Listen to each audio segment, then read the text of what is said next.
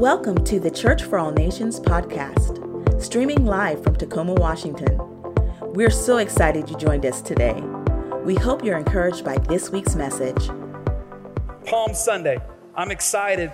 This is the Sunday where Jesus enters in to Jerusalem as they cry, Hosanna, waving palm branches. This is such a significant day. It's the Sunday before Easter, and it's significant for followers of Jesus all over the world for so many reasons. One reason why this day is so important and so significant is that prophecy is actually fulfilled. Prophecy is fulfilled as you just watched on the screen from the book of Zechariah. Jesus coming through the city on that donkey, on that foal, on that colt. Prophecy is indeed fulfilled. So that's very important. And by entering into Jerusalem in this fashion, Jesus is solidifying. He's sealing his fate to die for the sins of humanity. So it's so important. All four Gospels have an account of this Palm Sunday: Matthew, Mark, Luke, and John. But this morning, I want to look specifically at Luke chapter 19 and Matthew 21. If you have your Bibles, you can just kind of put two fingers, Luke 19 and Matthew 21, and I'll kind of toggle between each portion of Scripture. I want to give a description of that Sunday and really talk about the significance of it. So I want to set up the scene, give you a little context so you can get a full understanding of what's taking place here. Leading up to Palm Sunday, the week before, and actually weeks before that, Jesus has been teaching the large crowds, specifically in the desert. He's been healing the sick. In fact, probably his most memorable kind of final healing is he raises Lazarus from the dead. That miracle, which we talked about a couple of weeks ago, took place literally right before this significant Sunday. So he's been healing the sick. He's been traveling all throughout the Judean side, and he's this rabbi from Nazareth that everybody's talking about. For the Jews, this was the Passover season. So because of that, Jews from all over the region of Israel are heading up to Jerusalem on that Sunday before Passover, which would begin on that Friday, to do something very specific. And the reason why they were coming into Jerusalem was to select a perfect lamb to be sacrificed. Oh, this is cool.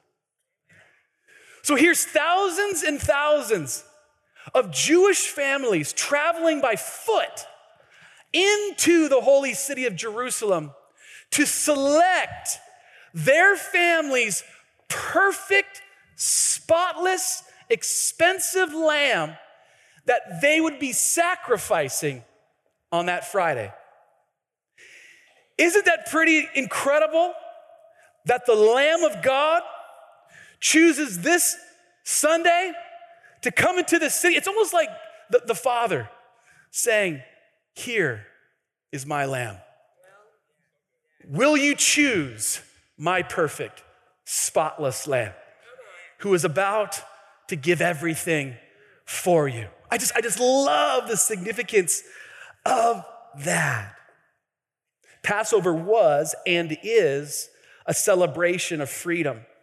They were celebrating their freedom from years and years of slavery in Egypt and remembering what God had done for them in that ancient world, but they do it to this day. It'll happen all this week. Passover is so significant, and this is what we call Holy Week as followers of Jesus. Let's go to the text and we'll unpack this Sunday. Luke chapter 19, verses 28 through 34. This is what the word says. After Jesus had said this, he went on ahead, going up to Jerusalem. As he approached Bethpage and Bethany at the hill called the Mount of Olives, he sent two of his disciples, saying to them, "Go to the village ahead of you, and as you enter it, you will find a colt tied there, which no one has ever ridden. Untie it and bring it here. If anyone asks you, 'Why are you untying it?' say, The Lord needs it. Those who were sent ahead went and found it just as he had told them. As they were untying the colt, its owners asked him, "Why are you untying the colt?" They replied, "The Lord needs it." Okay, so hold up.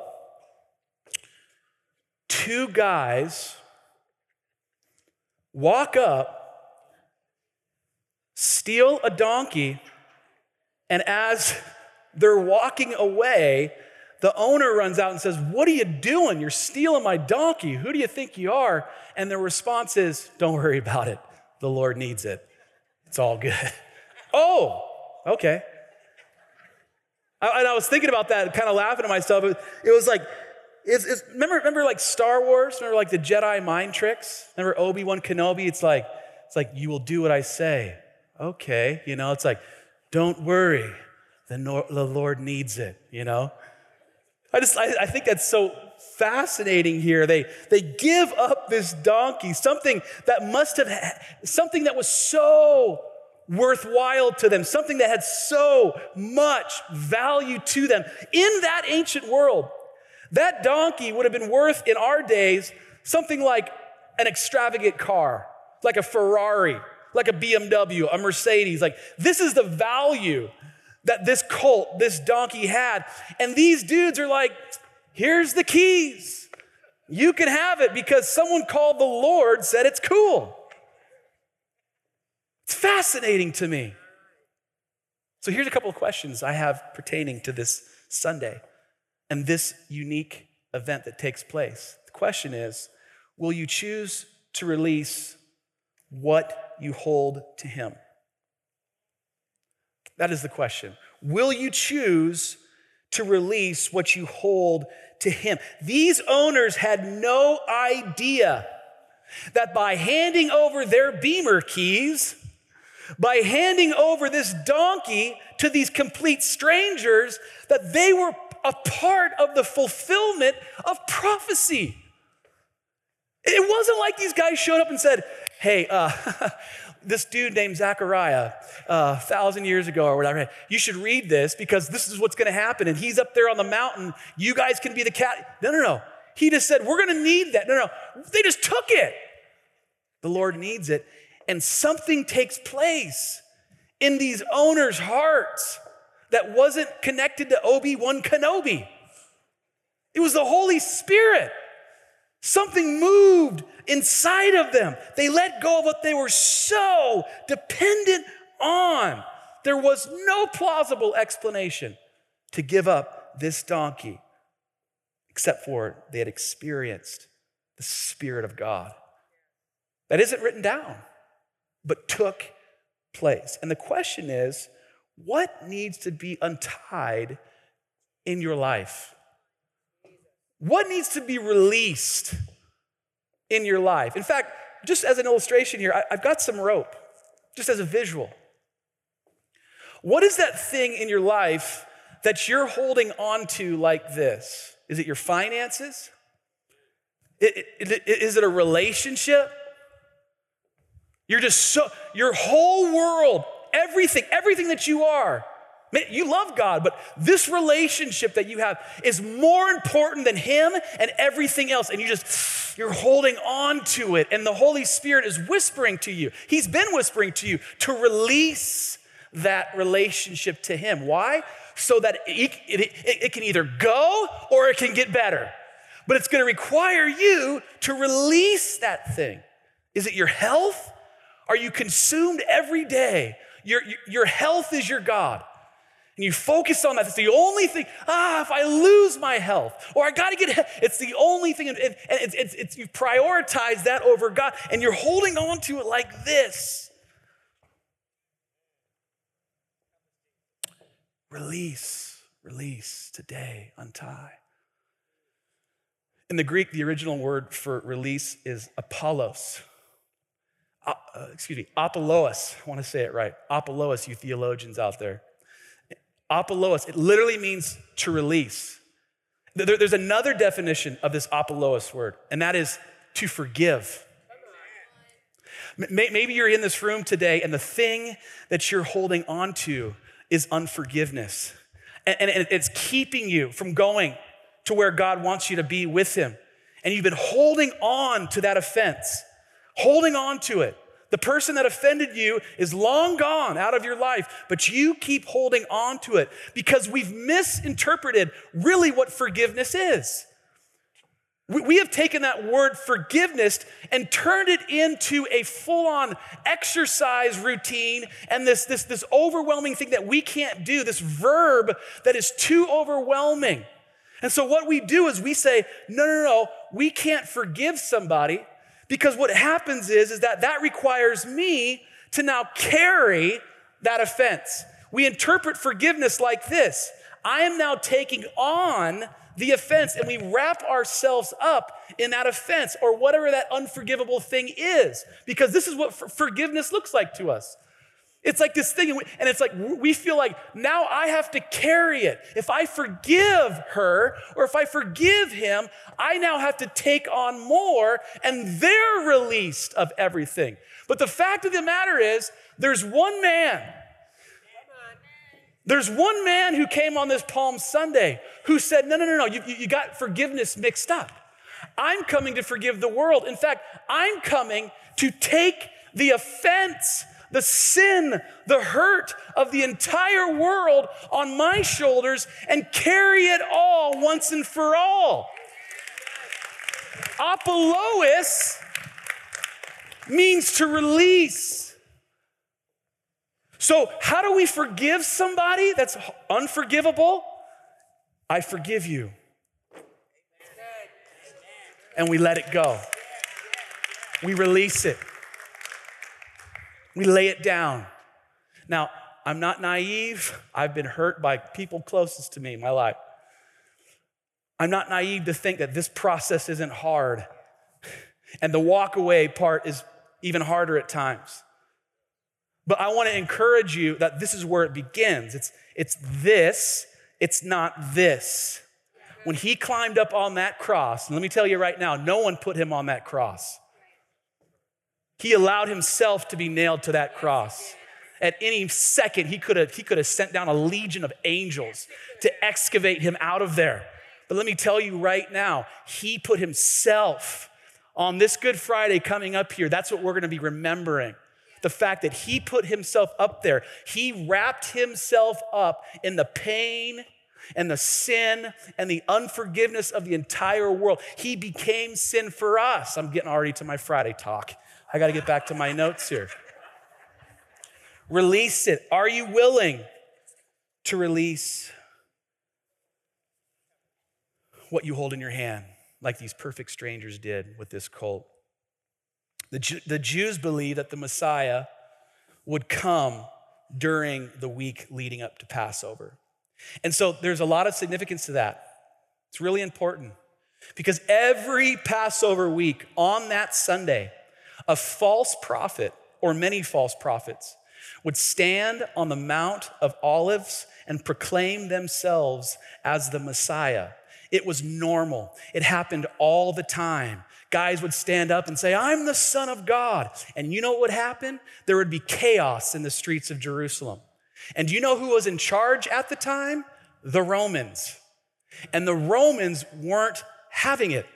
And so that would upset the Romans. There would be protesting. This false prophet would come into town, and the Romans would get so upset that there would be often killings. The Romans would kill the Jews. And so the Jews were constantly in fear that if another dude shows up, we're going to tick off the Romans, and there's going to be bloodshed. So this Passover week was always like everyone was on edge constantly. In fact, because the Jews, to this day, they still believe this, they believe that the Messiah is coming during Passover week.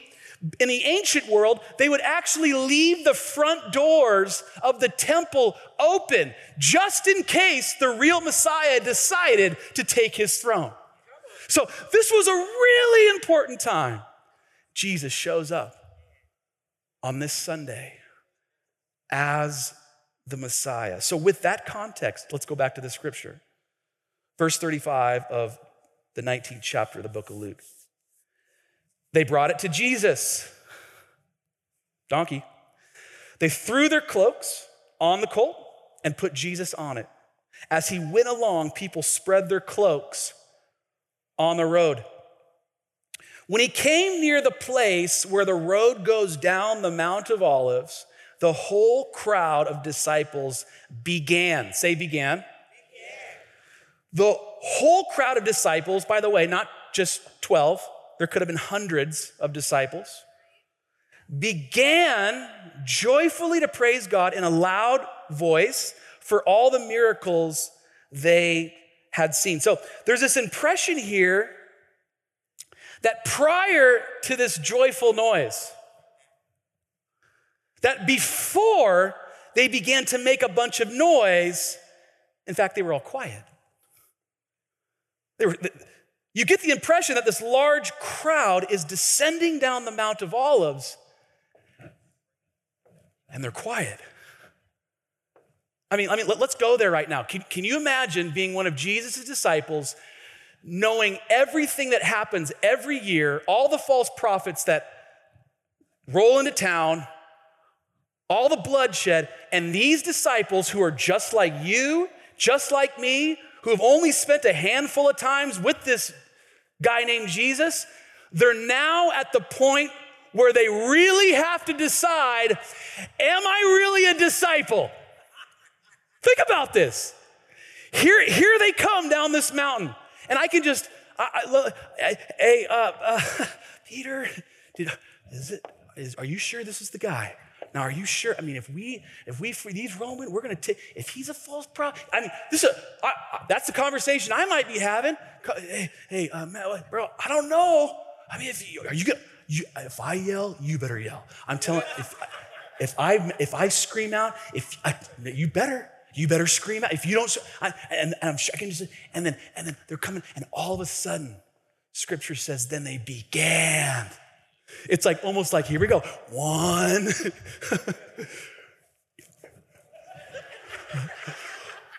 Three, and Scripture said, we just read it, that they began joyfully to praise God.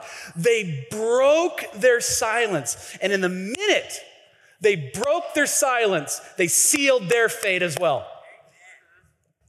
They were saying, we believe. Scripture said it. We've seen the miracles. This is the guy. Can you imagine coming down the mountain and seeing Bill from the water cooler in the office, and he's on his daily jog? Like, what are you doing, man? This is the guy. Come on, run. He's like, what? I mean, put it in your own context. How serious this was. They were risking their lives. And why were they doing that? Because they actually encountered the presence of God. They rejoiced in him. That's the second question I have for you. Will you choose to rejoice in him? Not just follow him, but be excited about it, to talk about it, to scream it out. When you walk out of this place, do you leave CFAN on Sundays, those of you that call this place your church, like, man, Brian, that was great music, but I got to get back to my real life now. Just saying. Or do you leave out of here just fired up, man? Let's go. I can't even go to sleep tonight. I got Monday morning, I got my meeting, and I'm just fired up, and the Holy Spirit's in me. Someone's gonna come in contact with me, I know it, and I'm gonna encourage them because the Holy Spirit's all over me right now. In fact, I'm gonna invite my entire office to Church for All Nations for Sunday. I think I'm gonna invite them to both because I'm going to 9 and 11 o'clock. I just feel like I'm telling you, and I'm just fired up right now. And man, what happened on Palm Sunday? I'm telling you what happened on Palm Sunday. Don't mess with me, I'm not playing today. I'm here. That's what's up, right? Where do you fall? Where do you fall? Will you choose to rejoice in him? These disciples, they made the decision. I'm gonna rejoice. I'm gonna tell the world. Matthew 21, verse 9. Matthew records two things that happen here. Number one, it records what the crowd was shouting. Let's go to the scripture. The crowds that went ahead of him And those that followed shouted, here it is, Hosanna to the Son of David. Blessed is he who comes in the name of the Lord. Hosanna in the highest heaven. So, some of you grew up in church and you used to sing songs, Hosanna. There's like 100 different versions of Hosanna in the high. In fact, we were just singing one, Hosanna, Hosanna, Hosanna in the highest. I mean, there's all kinds of them. So maybe you would sing that as worship. But in this context here, the word Hosanna had political implications, not religious ones. When these people were shouting Hosanna, essentially what they were shouting was, deliver us! Set us free! These stinking Romans! We can't take it anymore! Hosanna! King! Take them all out! They were shouting, it was a political, it wasn't a religious one. They wanted physical freedom from physically bondage of all kinds.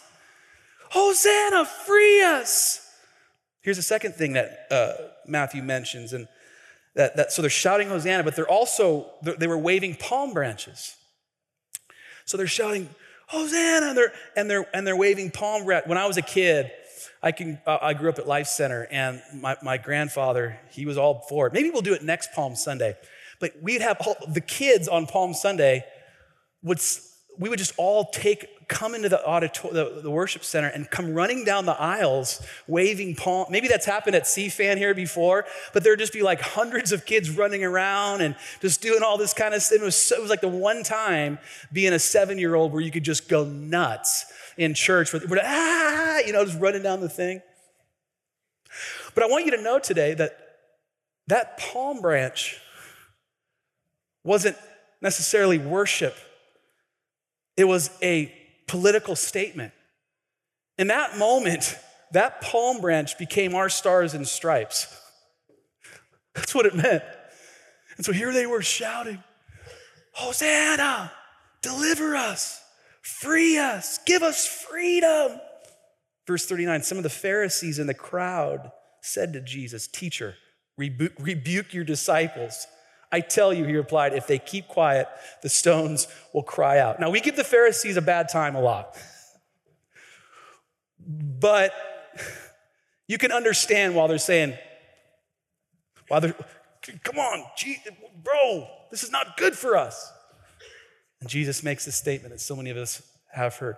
If they stay silent, these rocks all around will do it for them. Because I am the Son of God, and all of earth, all the heavens, worship me.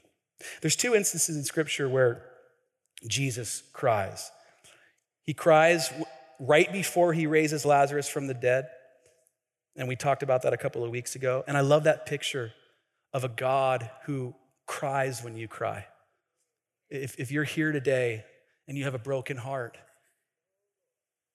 if inside you're crying, if you walk out of this place today and get in your car and something in your life is causing you to cry, I want you to know the Holy Spirit is sitting right next to you in the passenger seat, and he weeps with you. He loves you today. He's close to you. That's who we serve. So Jesus sees this crowd, this group of people that are mourning, and he's overwhelmed because they're upset. And so he says, I want to be right where you are. And he cries. That's the kind of God we serve. The second place where we see Jesus crying is in the 41st verse of this chapter. And it is connected to my third point as the band comes back, and that is, will you choose to remain in him? Write that down. Will you choose to remain in him? Will you rejoice in him, but when it gets hard, when it gets tough, when life's circumstances don't seem to be making sense, will you bail or will you stay close to the vine? Let's go to the passage here. It says, But as he came closer to Jerusalem and saw the city ahead, he began to weep. How I wish today that you, of all people, would understand the way to peace. But now it's too late, and peace is hidden from your eyes. Before long, your enemies will build ramparts against your walls and encircle you and close in on you from every side. They will crush you into the ground, your children with you. Your enemies will not leave a single stone in place because you did not recognize it when God visited you. The reason why Jesus weeps the second time is because these poor people,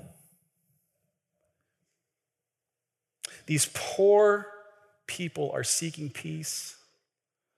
They're seeking freedom. They're wanting liberation, and they're doing all of it the wrong way.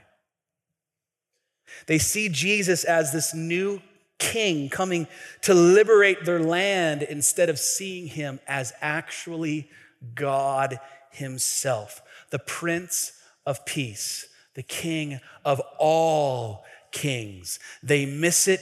Jesus senses it, and it affects him to the point of tears. And you historians know, AD 70, the Romans come in and they completely annihilate. They tear down the temple. Jesus prophesies, and it takes place. And Israel has been in chaos ever since. They miss him. They don't understand. They think he's coming to walk through the temple, open doors, and sit with his crown on and his lector to liberate them. And of course, that's what he came to do, to liberate them, not in a physical sense, but in a spiritual one. And they miss it. They miss who he is. They miss the recognition of who he is, and he sees it. He sees into their future, and he weeps. I hate to say this because this isn't shiny. This isn't a happy thought. But there's some of you that are headed in a direction. You're going down a road, and you know it, that's leading to a place of heartbreak. For some of you, it's devastation. And I want you to know, because we serve the God who knows all things. Did you know that he looks into the future? And for some of you, he weeps today because he knows the path that you're on. And he wants better for you today. Maybe you're here today and you are a follower of Jesus, but something, for whatever reason, is pulling you down this wide road that Jesus says, don't go down. But for whatever reason, you're being pulled in that direction. And the question is, today, will you stop and insert yourself back into the true vine? Remember the I Am series we just got through? Will you choose to remain in him? And I know we used this passage of scripture a couple of weeks ago, but I want to read it one more time, and then we're going to pray. John chapter 15, 3 and 5. You are already clean. Someone, you got to hear this today. You walked in here and you feel like I'm just a mess. You've accepted Christ, but you feel dirty, all this kind of stuff. You are already clean because of the word I've spoken to you. Remain in me as I also remain in you. No branch can bear fruit by itself. It must remain in the vine. Neither can you bear fruit unless you remain in me. I am the vine.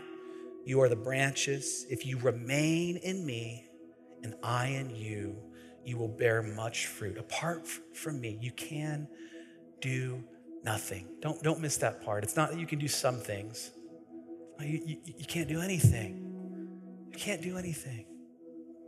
And so today, will you choose to remain in him? Will you choose to rejoice in him? That's the question today.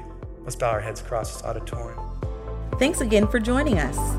To hear more messages like this one, be sure to subscribe and check out our podcast channel. For more content and to connect with us, go to cfan.church.